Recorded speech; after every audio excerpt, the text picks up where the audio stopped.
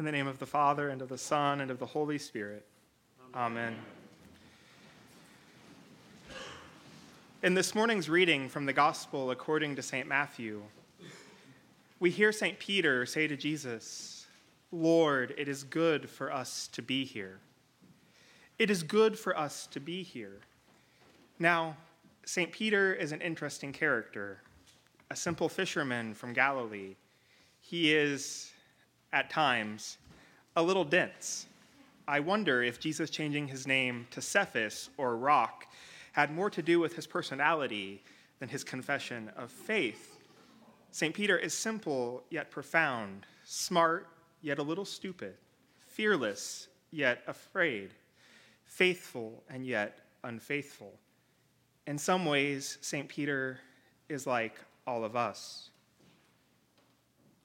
But his words, "Lord, it is good for us to be here," are particularly Peter-like because he sees Jesus transfigured in glory, flanked by Moses and Elijah, and his first thought is, let's build some tents. Let's stay here. Moses and Elijah were not physical bodies appearing next to Jesus. But in his defense, the last time Moses went up a mountain, he did stay there for 40 days, as we heard in our first reading. But his words, "Lord, it is good for us to be here," become our words this morning.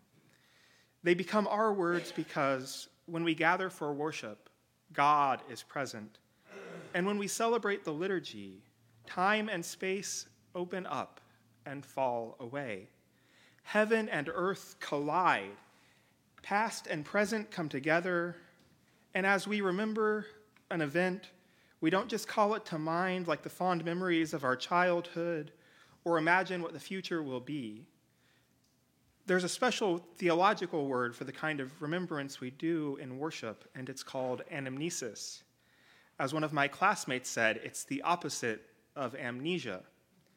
So when we remember things liturgically, it is as if they are happening right here and right now, in this time and space, even though they may have happened 2,000 years ago, or not yet in our linear time. And when we remember something liturgically, we participate in it by the power of the Holy Spirit, through the word of God proclaimed and preached, and through the means of sacramental bread and wine. So today, as we hear the story of Jesus taking Peter, James, and John up a high mountain to pray, we don't just remember a day and an event that happened over 2,000 years ago in another part of the world. Instead, we join with them in their ascent to the peak of Mount Tabor, and we are there standing beside them as they see Jesus transfigured in glory. To fully understand the significance of the event we witness with them and to comprehend what it means to them and to us, we have to go back a few days to when Jesus asked the disciples, "Who do you say that the Son of Man is?" They give him answers that they've heard in the crowd. Some say you're John the Baptist, others Elijah, still others one of the prophets.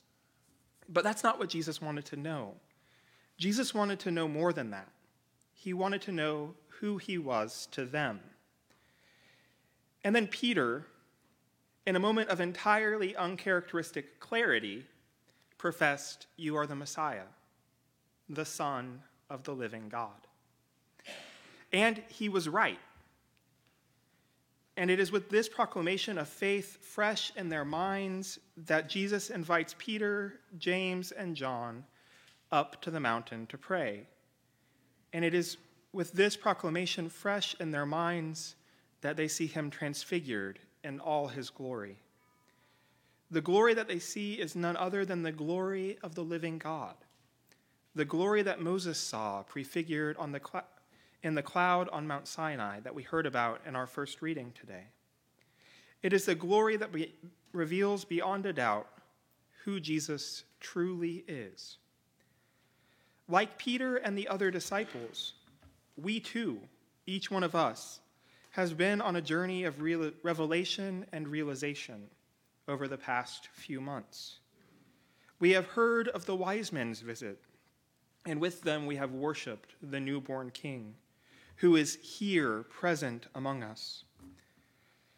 We were standing next to Mary and Joseph in the temple as Jesus was circumcised and fulfilled the law on our behalf. We were with Simeon and Anna as they rejoiced and glorified God for the salvation that was promised, the salvation they now held as a baby cradled in their arms. We were there on the banks of the Jordan River as John the Baptist professed that Jesus was the Lamb of God who takes away the sins of the world. And we watched as Jesus went down into the waters of chaos to identify with and take upon himself his fallen creation. We journeyed with Jesus as he went from town to town preaching and teaching in the synagogues. We saw him heal the sick and call people of all walks of life, including you and me, to follow him, no matter the cost. Today, here on the mountain, we see Moses and Elijah speaking with Jesus. Now, Matthew doesn't tell us what they're talking about, but in Luke's gospel, we learn that they are speaking of Jesus' departure, or put rather more plainly, of his crucifixion. Moses and Elijah are there before Jesus journeys to Jerusalem to bear witness to Jesus and to confirm for the chosen disciples and for us that Jesus is the one of whom all the law and the prophets bore witness. From this time on, once they descend the mountain, Jesus turns his face towards Jerusalem, towards the cross, towards his departure from this life and from this world. He knows that Peter, James, and John aren't expecting what's about to happen, and so he gives them the transfiguration as a gift so that the dark days of his passion and death will not make them lose hope. In a sermon on this passage, the great 5th century bishop Leo of Rome gives voice to the reason for the transfiguration in this way.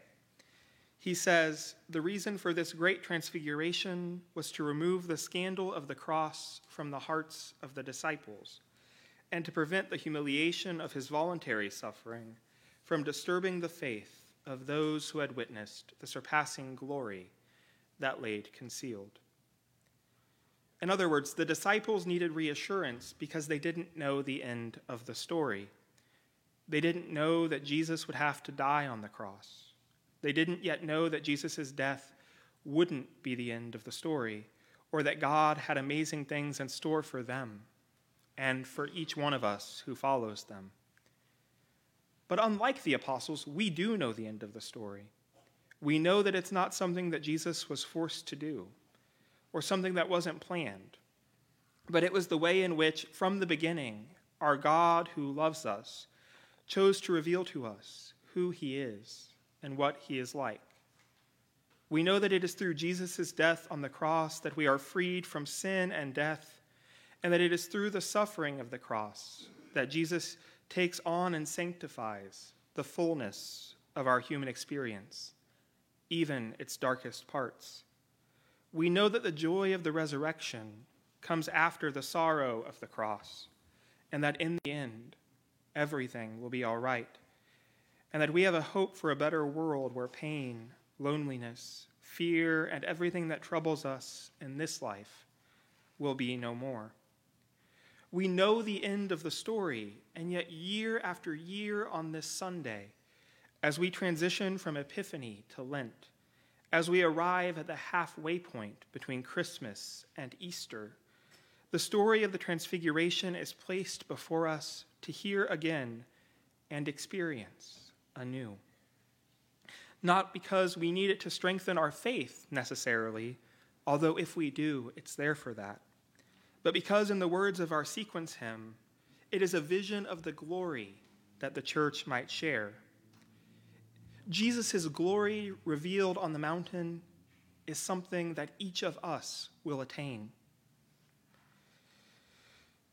As we prepare once more to enter the holy season of Lent, we are invited to journey up the mountain with Jesus to pray, to spend 40 days in the presence of God, and to walk with Jesus the long and lonely road to Calvary, where on the cross we see the fullest revelation of who God is and what God is like. And walking with him to Calvary, it is for us to follow him with all speed, yearning for that heavenly vision that will give us a share in his radiance, renew our spiritual nature, and transform us into his own likeness, making us forever sharers in the Godhead and raising us to heights as yet undreamed of. In this season of Lent, we remember in a particular way our own sinfulness, both as individuals and as a society, and we place before ourselves our need for a Savior. Once again, we will take up the practices of prayer, fasting, and almsgiving, practices that we hope will help us to set aside those things which hold us back and make us afraid to behold God's glory, the glory we were created to share. Lent is a time of repentance, to be sure, but more importantly, it is a time for spiritual growth. So, my friends, keeping in mind all that we have learned about Jesus in the past few months, I want to encourage you to take advantage of this time. Take Jesus up on his invitation to come away to a quiet place and pray. Ascend the mountain, and with Peter, build some tents made out of the practices of prayer, fasting, and almsgiving, to spend time with Jesus and allow yourself to be transfigured, because spending time with Jesus will reveal his glory, but it will also help you to see yourself as you really are, so that when Lent is over and we come down the mountain, we may, with Peter, testify to what we have seen and heard and bring light and hope to a broken world longing for the embrace of the one who was lifted high upon the cross, that he might draw the whole world to himself and tell us not to be afraid.